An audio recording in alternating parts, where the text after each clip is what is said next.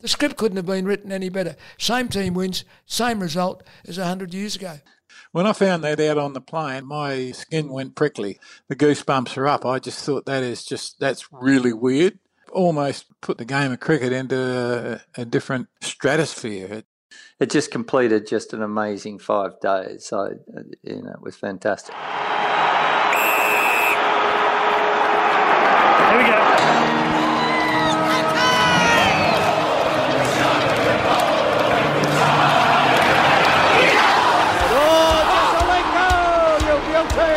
Stratton run down, but okay. Franklin with a hurdle, and then the long one. This will be something. It is.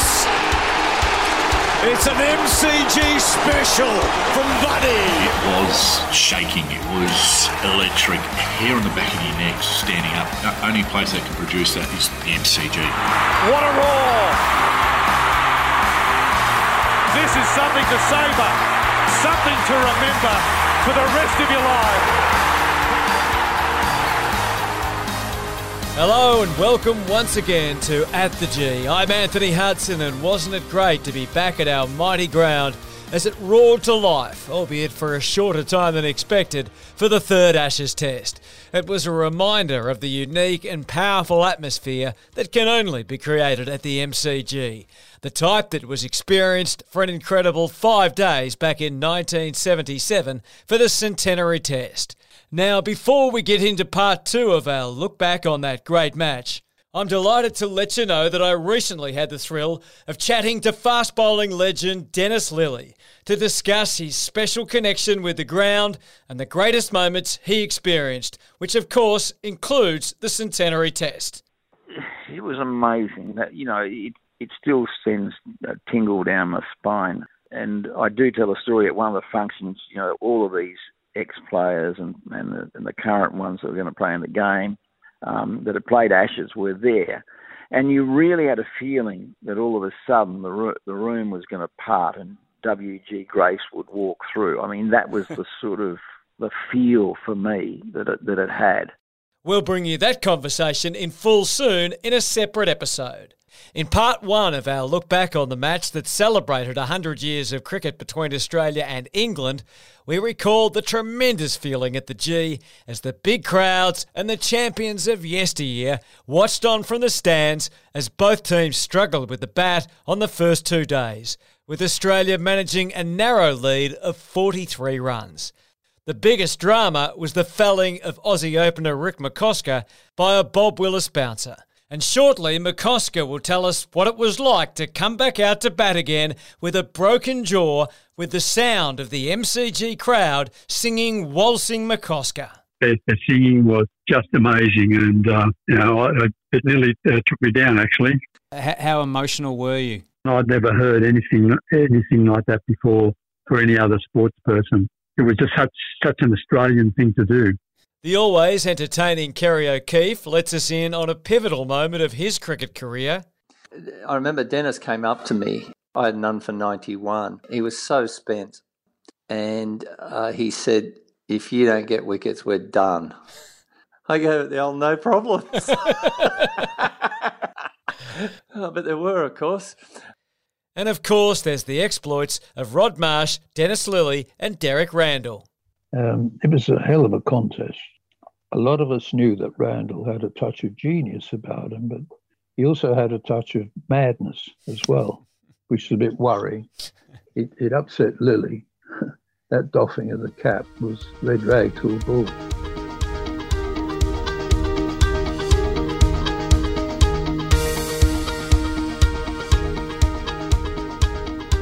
We begin episode 2 with Rick McCosker telling us if he always had thoughts of batting again despite suffering a broken jaw. No, not straight away. I had other things in my mind at that stage, and it was just to try and find out what exactly had happened, what was wrong, and how can we fix this. It wasn't really until I got back into the dressing room and we were batting in the second innings, and I wasn't feeling too bad. And as the innings was progressing, we felt that we needed to get a lot of runs in the second innings because the wicket had really flattened out. The Poms had a very good batting side, and Rod Marsh was batting, and he was starting getting towards a historic century.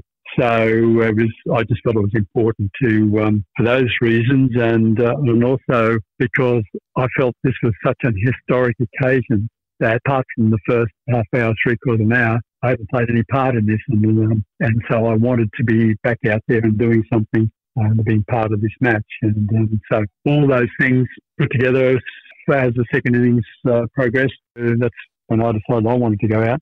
Greg Chappell was captain, and he asked me, did I want to? So when the opportunity arose, I was able to go out.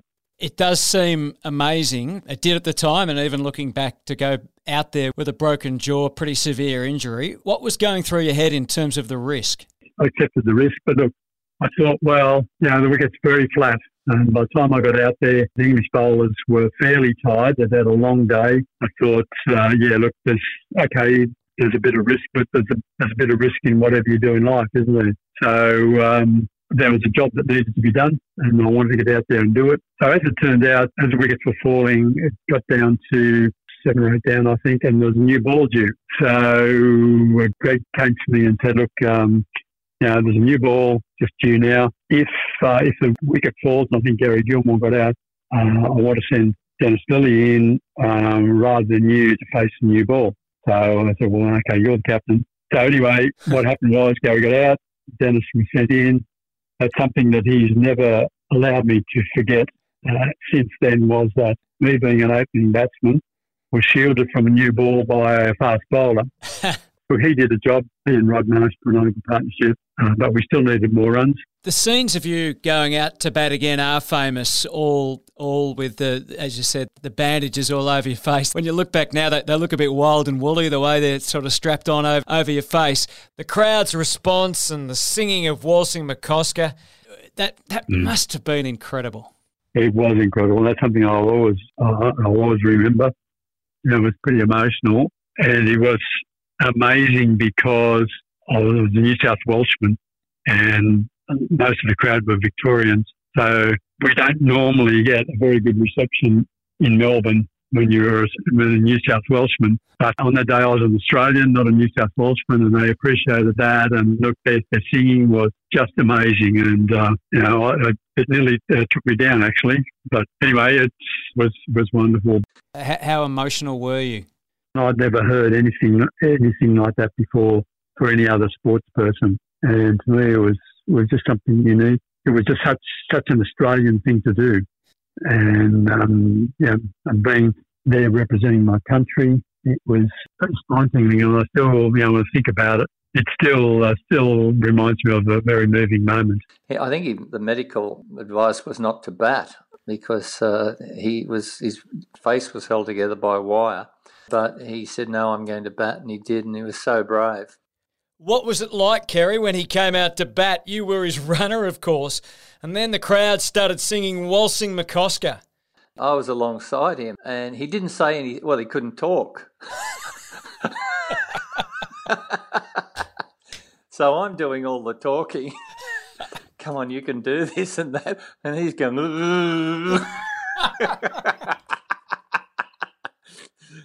and I think he couldn't even drink. He had to drink through a straw. They brought out drinks, and I drank all the drink. And he's just standing there because I don't think they brought out a straw. So, how did it go being the runner? Rod Marsh is a greyhound between the pitch, and I move like a bollard. So the crowd was crying because Rick was batting with this potentially life-ending injury if he got hit, and the plonker was almost running him out. Yeah, I think there was a time when the crowd got really into Tony Greig. He was a captain, and he asked a couple of his bowlers to bowl a couple of bounces, and the crowd booed him for that, but it was Test cricket, and they had to get me out, so that was fair enough. And I think Lever bowled you a bouncer, and you hooked it or pulled it for 4. I did, yeah, and the difference was the technique. I've seen photographs of that shot since then, and the technique was so much better than what it was in the first innings, and that was the difference. If I'd have done that in the first innings, that wouldn't have happened. I think even England had a little bit of sympathy for him because after a while when they were pitching up, they decided they had to bowl a short ball at him, but they were praying against everything that it didn't hit him. So they were bowling what you'd call now a slow bouncer. And I thought to myself at the time, when I bat against England again, I'm going to wrap my jaw in tape because they were the slowest bouncers I've ever seen. McCosker was batting primarily to support keeper Rod Marsh, who, as we heard in the first episode, was probably in the best batting form of his career.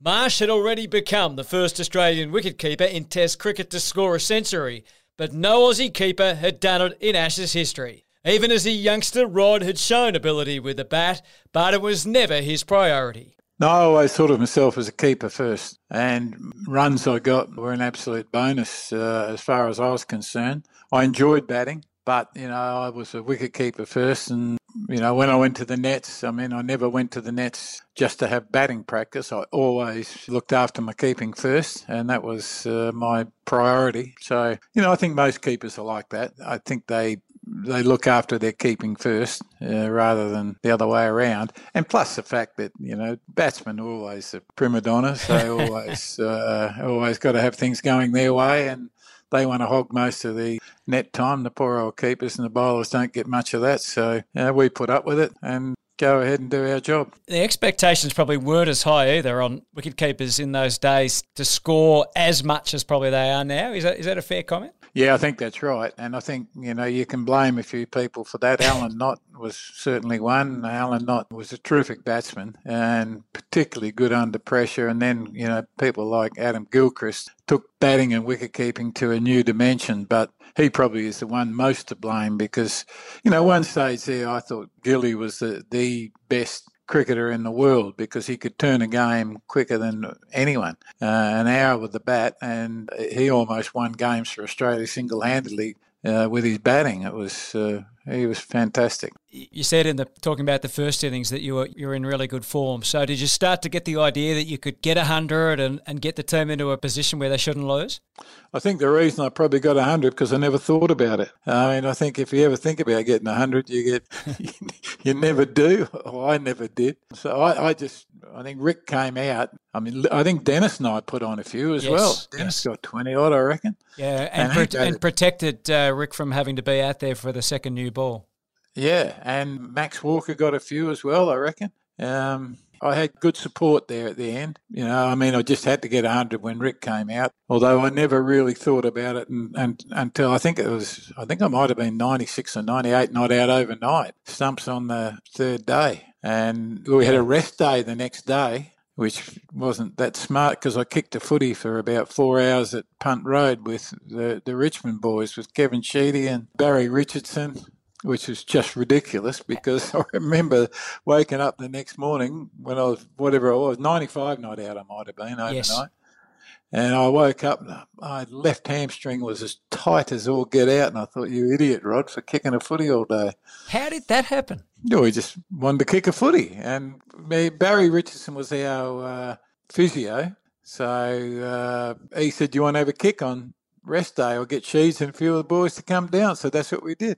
Went and had a kick, as you do. But 4 hours might have been just pushing it a little. Yeah, I was a bit stupid. Dennis was there as well. We had photos taken in Richmond gear, and those guys used to come in the dressing rooms all the time. Dale Waitman and all that mob, Mick Malthouse, they were all in there. Yeah, it was good fun. So 95 not out. You'd made a Test 100 before, but no Australian wicketkeeper had done it in an Ashes series, and quite a bit was made of that fact. You'd come close yourself before. So what did making that 100 mean to you? It was just good getting 100. I didn't ever think of it, the only Australian wicketkeeper in an Ashes. I didn't even think about that. When you get to 95 and you've got to sleep on it, basically, and you've got a day to think about it, I think all you're really thinking about is, I hope I get 5 more. That's all you think, really. And when you got there? Yeah, I only needed 5. It was pretty good 5, I thought I got. I didn't give any chances, I don't think. No, I don't. When I got there, it was, I don't know, I suppose a relief. I can't remember it being, thank God I got that or anything like that. It just, the game was on still, and I didn't know when we were going to declare or if we were going to declare. I was just going to bat. My aim was not to get out, really, just keep batting. Rod had got his hundreds. We were going fairly well, and I thought it was, pretty much time I got out of there, and so ended up getting out. But which in hindsight, I would have preferred to be not out. But I wasn't really doing much. I wasn't scoring many runs, and so I thought it was time for me to go, and so that's what happened. I think he was needled up. He couldn't feel his jaw. To get 25 under those circumstances was an extraordinary effort, really. Yeah. But he was that sort of fellow. So as it turned out, partnership with Rod was significant in the final wash-up, and it allowed Rod to get 100. Marsh finished 110 not out, with Australia eventually declaring at 9 for 419, setting England a target of 463 to win, which seemed unlikely when Woolmer fell cheaply. But enter Derek Randall, the cheeky Nottingham number 3 known as Arkle, who found support from Brearley, Dennis Amos, and later Tony Greig and wicketkeeper Alan Knott. The pitch got better and better as the match went on, and you'd think setting them 463, they can't run it down. But Derek Randall is a fantastic player. He's just so good off his pads and good through the offside off the back foot. Dennis didn't actually like him because he didn't appreciate that he was a fairly simple soul, but a well-meaning soul. And right. Dennis hit him in the head in the first innings, flush on the cap. And I was in the gully and I heard the thud. And he bounced straight up and doffed his cap to Dennis and said, "Well bowled, Mr. Lillee." And I thought Dennis would accept it in that sort of spirit, but he didn't. So there was a lot of verbal there that he was a smart aleck and words to that effect. When he wasn't actually, he was just, that was a good one. Dennis wouldn't have been used to that, would he? Oh, for a start, he didn't want anybody bouncing onto their feet after he hit him in the temple. He'd never seen that. But he'd also never said, "Well bowled." And as I explained to Dennis later, I don't think he meant anything by that. But he wouldn't be convinced, Dennis. So the more he tried to hit him, the more Randall pulled him and cut him. So Randall won that battle. The Lillee versus Randall. He bounced him. Randall would duck down. He'd stand up to attention, doff his cap, which Madden fought. Lillee had a very short fuse. It was a hell of a contest. A lot of us knew that Randall had a touch of genius about him, but he also had a touch of madness as well, which is a bit worrying. It upset Lillee. That doffing of the cap was red rag to a bull, which encouraged further bounces, one of which hit him on the nut, but he didn't care. Probably that was his least vulnerable part. Everyone loved Arkle, as they called Randall. There were a lot of outstanding performances in that match, but I suppose that's the one that people might remember most of all because he was such a comical character, but that hid the fact that he was an extremely talented batsman. English 12th man and Randall's former county teammate Ed Barlow gave an insight into Randall the man to the podcast Once Upon a Time in the Ashes. So Arks was a different character, and he's a great bloke, but you never quite knew what to expect from him. When we got back to England and we played Notts, he said, come round to my place, we have a drink, you have supper, so. And I got round to his place and he opened the door and he had his pads on. And he sat down at dinner with his pads on the whole time. He's that type of guy, but he was great value. He could see the funny side of anything. Someone tipping his hat at Dennis when Dennis was really giving him some verbal, going, "Oh, sorry, Mr. Lillee," he said. And so, absolutely unique. But, again, that innings was an absolute blinder, one of the best that I've seen. Exceptional. Yeah, absolutely exceptional. Just amazing. He won most of the Aussie fans because he never stopped bloody moving. He was like a bee in a bottle. He was jumping when he fielded, and he was a very good fieldsman. Yes. Excellent fieldsman. So he's in the cover, he's on the move all the time, jumping around, and he was pretty much like that at the batting crease. He had to be so disciplined, concentrate. For a while there, it genuinely looked like they were going to win. And Rick Dennis was carrying a big load again with the ball, but even he started to wilt a bit as the English resistance grew. It was pretty hot, and he would come off at the end of the session, spend pretty much all of the session on the physio's table, trying to get his body back again so he could get back out and do it all again in the next session. And it was just absolutely heroic performance. It was just wonderful to observe and be part of. I remember Dennis came up to me. I had none for 91. He was so spent. And he said, if you don't get wickets, we're done. And I gave it the old no problems. But there were, of course. Where were you in your career at that stage, Kerry? I didn't quite know. I was a hard-working Test player. I found Test cricket difficult. I was never assured of the next Test match, so I was playing basically to stay in the team. I was amongst a lot of greats who were guaranteed their positions. People like Greg Chappell and Walters and Marsh and Lilly. I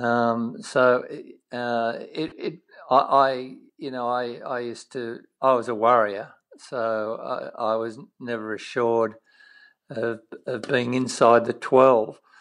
So if I had my time over and we all want it back, I would concern myself less with that and enjoy and relax more during the Test matches I played. But I tried to off the field in this one, but once the game started, I felt all that pressure again. And I was the only spinner in that match for Australia. So I knew when we built a big lead that I would be under pressure in that fourth innings. And so it came to pass. But lucky at the other end, I had one of the all-time greats. So my burden was eased a bit. How would you, for those, obviously, you're so well known as a commentator from First Radio and now television.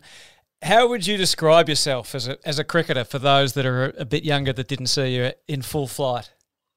I would say effort, 90%. Test match quality, 10%. Really? Yeah. And see, I was a leg spinner who didn't turn the ball a lot. And I played on a lot of batter-friendly pitches. So I didn't go past the outside edge very often. Of the right-handers. So that was tough. But, mate, I loved it and I worked hard. I was fitter than most. At the end of my career, David Hooks, the late David Hooks, we were having a beer and he said to me, Skull, you did well for a club cricketer. And he meant it as a sledge, of course. But I took it as a compliment. And when I reflect on what he said, it was probably right to a certain extent. I played above my pay grade on occasions, but I had to work to do it.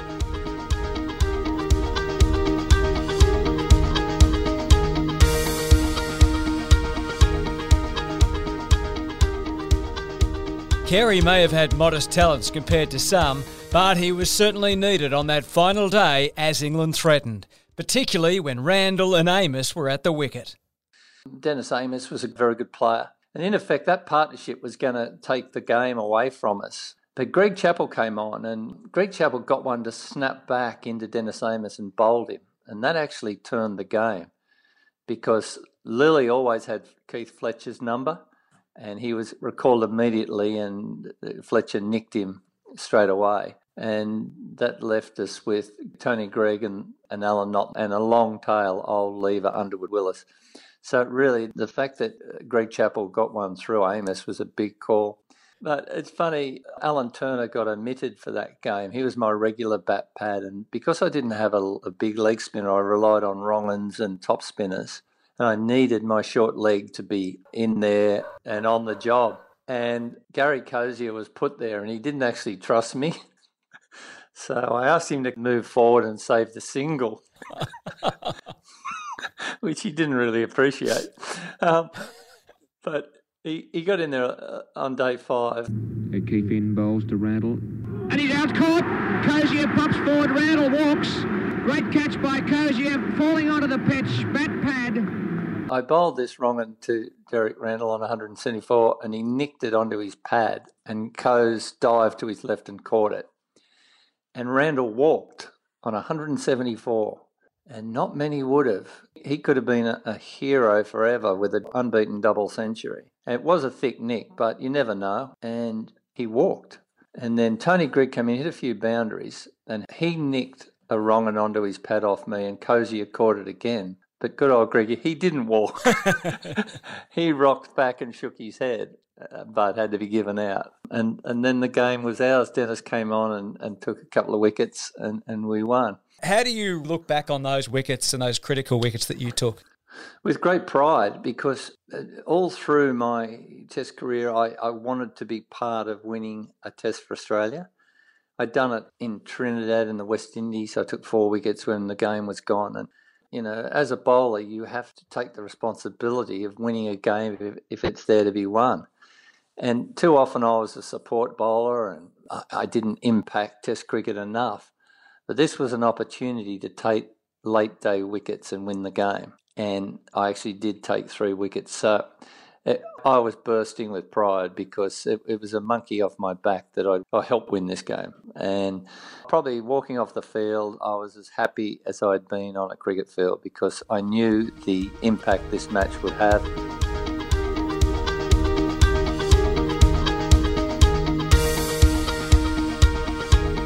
Before Kerry had taken the second of his 3 wickets, and with the game very much still up for grabs, everything stopped at the MCG for one of the highlights of the occasion, the presentation of the players to Her Majesty the Queen and Prince Philip, with Dennis Lillee somehow almost upstaging them both.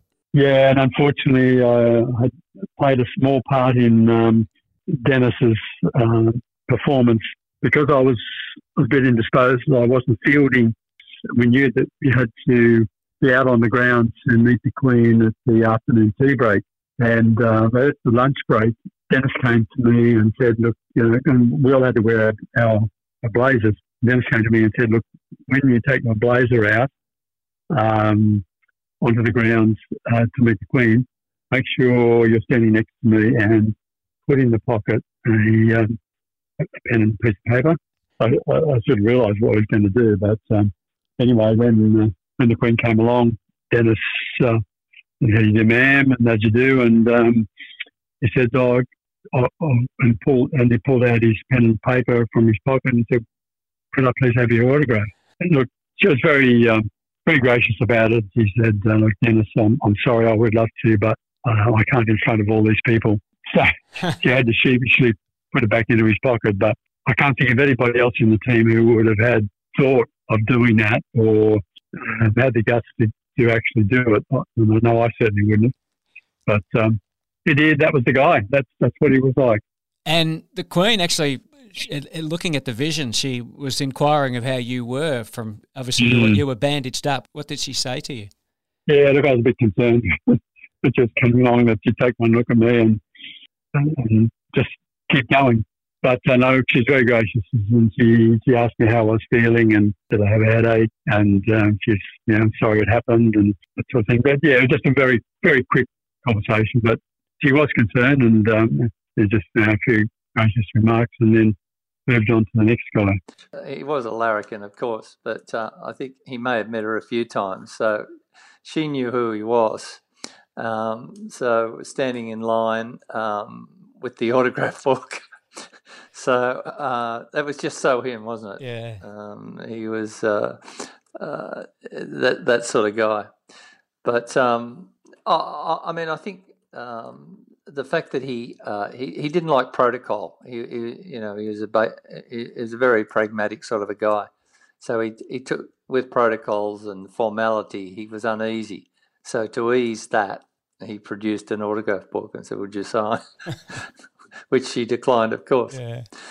But that afternoon, I remember I had this spinning finger, which was a real problem. I had a sort of cortisone injections into my spinning finger all the time, and the calcification by bowling used to just swell. And I remember I was standing near him. She came along and my finger was really hurtful. We hadn't won the game as yet. And I thought, I can't stand any real contact with my hand apart from the ball. And I had to shake her hand. I offered her a wet fish. And she gave me the Malachi Crunch. And it shook all my fingers. But I reckon she shook all the swelling out of it because there was more flexibility in my right index finger after shaking her hand. And I went out there and got a couple more wickets and we won the game. So I'm thanking the Queen.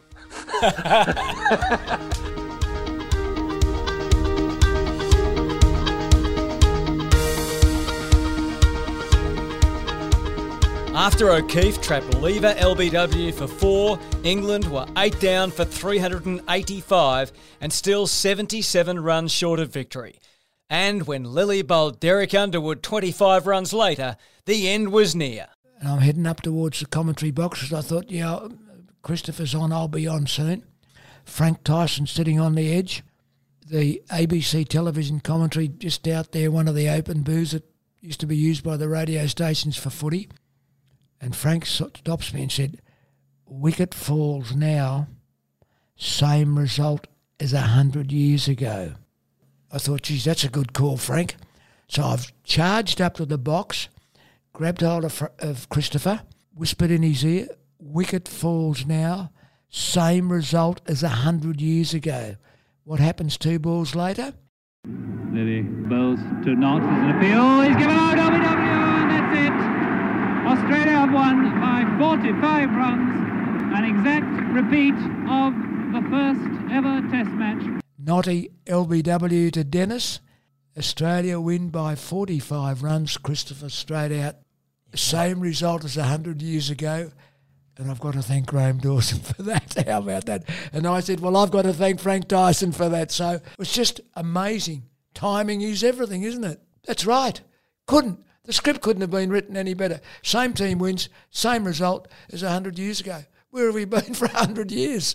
Playing a lot of great cricket. I remember standing up and yelling at the end of it in the press box saying, 45 runs, that's the same as 1877. And it was almost as if it was contrived, but it wasn't, of course. England were desperate to get those extra few runs. And Lillee, almost gasping for breath, he put in one last big effort, and that was that. So it was almost fitting, I suppose, that Australia won by 45 runs first time and 100 years later. And then we raced down into the rooms and somebody said it's the same margin as 100 years before. We didn't quite believe it. And yet you get back to Sydney and people said, nice bit of stage managing. But, that cynicism that you just worked it to that. Yeah. But the reality, of course, as you know, is that we were just happy to have won. But it just completed just an amazing 5 days. So, it was fantastic. I think it's scary to think that we won that game by the same number of runs, by 45 runs. I honestly, when I found that out on the plane, my skin went prickly. I mean, the goosebumps are up. I just thought that's really weird.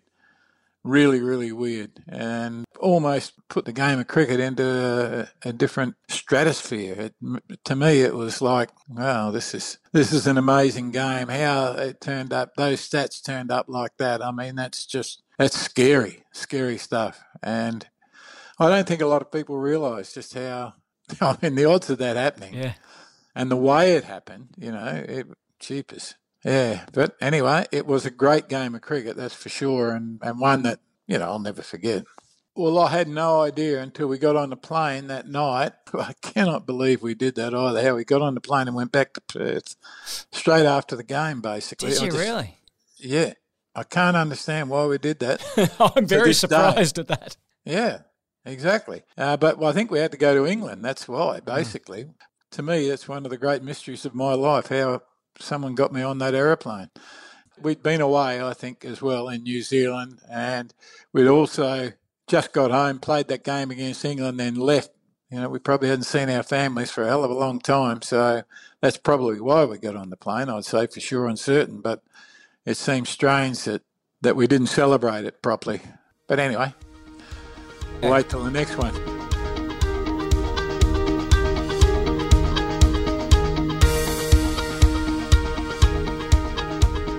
So all that was needed was the post-match presentations and the decision between the two standout players for the Man of the Match award. For me, the big heroes of the match was Dennis Lillee and Derek Randall. You know, their performance under the circumstances were just absolutely fantastic. Dennis was bowling and Derek's batting at an innings like that in such a big occasion. He was fantastic, and he almost won the game, and that would have been one of the greatest innings of all time to have won the game. But it didn't quite work out for him. But their performance was amazing. And he did receive the Man of the Match award, which definitely should have gone to Dennis Lillee. But so Dennis has got 6 for 26 in the first innings and a 5 in the second. I'll tell you what happened. Those that were judging had to put their votes in at tea time on the final day. So that's how Derek got the award. Alan McGilvray was one of those judges. And I'm sure he won't mind me saying, as soon as the award was made, he said, I will never, ever, ever go on a judging panel again. And he didn't. For all the sentimentality surrounding the centenary test, the most enduring image is of Rick McCosker going out to bat again, swathed in bandages with a broken jaw. And like a typecast actor, it's an association that McCosker has lived with since, like it or not. Yeah, and I'm just sort of thinking back on it now.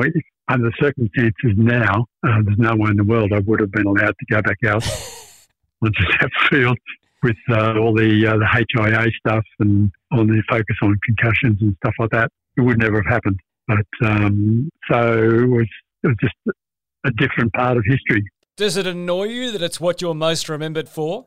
No, I can't actually say it's annoying. It's not annoying, but realising that, and this is the case with a lot of sports people and people in the public eye, they tend to get put into a box, and that's the way that people look at you, regard you, and that's the only thing that you ever did, and that's what you're, in inverted commas, famous for. Apart from don't think, well, yeah, that's okay, but I only scored 25 and 4 or something like that in the first inning, so that's not very brilliant. There are other test matches where, I scored 100 and captained my state side to win a Sheffield Shield and a few other things that I think were much more worthy than that. But that's not the way people see it. And they see you as this person who got hit on the jaw and went out to bat again, and that's the sum total of your test match career. So look, you just have to live with that. And it wasn't the only time you duelled with Bob Willis either, was it? I batted against him again, of course, in the 77 tour. And one thing I'll always remember is that Trent Bridge, the test match there, I was on 95 in the second innings and Bobby was bowling. So I knew deep down that he was going to bowl me a bouncer. And so, again, I was ready for it. And fortunately, this time got a top edge and it sailed over the fence with flying leg. And so I went from 95 to 101 in the test match, hitting a 6 off Bob Willis. Yeah, we had a bit of a laugh about it afterwards. In his post-playing days, McCosker has gone on to make a great contribution to cricket and the Newcastle community. And probably most interestingly, in latter years, as a chaplain to the Port of Newcastle, a role fundamentally linked to the mission to seafarers, lending a hand to sailors docking from around the world. I'm still trying to work out how it all happened, but as it turned out, it was just after I'd retired from my financial planning business. I'd completed a Christian formation course, and I was just right at that moment thinking, well, okay, what happens now? What do I do now? And when I got a tap on the shoulder and said, look, this opportunity, would like you to look at this, and I had absolutely no idea what it was all about. So I went to the mission for a week just to have a bit of a look and decided, this was something that needed to be done and was well worthwhile. Thought, well, I needed to be doing something worthwhile. So that's how it all started. And we've been associated with the Mission Centre, myself and my wife, ever since. So I had about 5 years as chaplain, and really, really enjoyed and really appreciated the opportunity to do something worthwhile. And is it true that there was plenty of Indian sailors and sailors from around the world, and they had an appreciation of cricket, and you know that the memories of the Centenary Test or your reputation was known to them? Yeah, look, that's the case, particularly with some of the older Indian guys. Some of the younger ones, they had to Google to find out who I was. I often had an interesting conversation with them, and once I realised they were Indians, quite often would have a bit of a chat about cricket, and but not letting on who I was or anything, just because I knew that they would be happy to talk about cricket, which they were and they did, and occasionally they'd realise who I was, or one of the other guys, the other chaplain, would let on, tell them who I was, and then they realised then. But the average Indian person knows so much about cricket, about international cricketers, and they're just so switched on about not only their own cricketers, but any cricketers worldwide.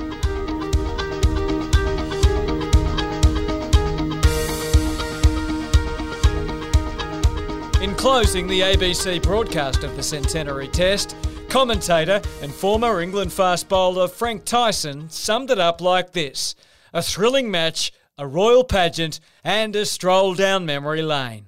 So yeah, it was a wonderful celebration of not only just of the game, but of the game's values and the game's virtues. And that's something that worries me in this day and age. We've lost so much respect for what's gone before. A lot of us don't know what's gone before. And I think this is a great sadness. And I think that the Test cricket will prevail.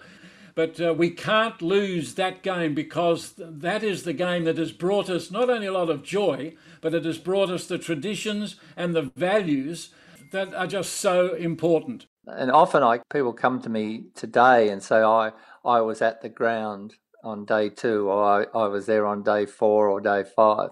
And they were young, of course, at the time. But it's a lasting memory for anybody that attended the MCG. You know, the whole game was an amazing atmosphere, and you lose particular moments because it was all atmosphere. Just this magnificent game of cricket with a crowd that seemed to be buzzing the whole time. That's how it sort of felt to me.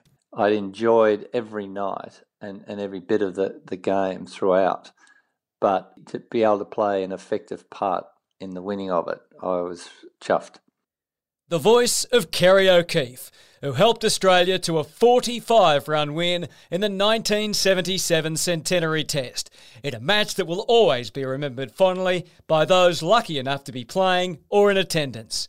In this coming March, it will be exactly 45 years since that test took place. And as Graham Dawson suggested, let's hope someone is making plans for 5 years' time for a 150th celebration of Test cricket. A big thank you to Graham and all our guests, Rod Marsh, Kerry O'Keefe, Rick McCosker, David Frith and Mike Coward, as well as the ABC for audio from the game. And a reminder to keep a lookout for more on the Centenary Test from the one and only Dennis Lillee, as the great fast bowler reflects on his incredible feats during his career at the MCG. Until then, thanks for joining us, and we look forward to seeing you soon at the G.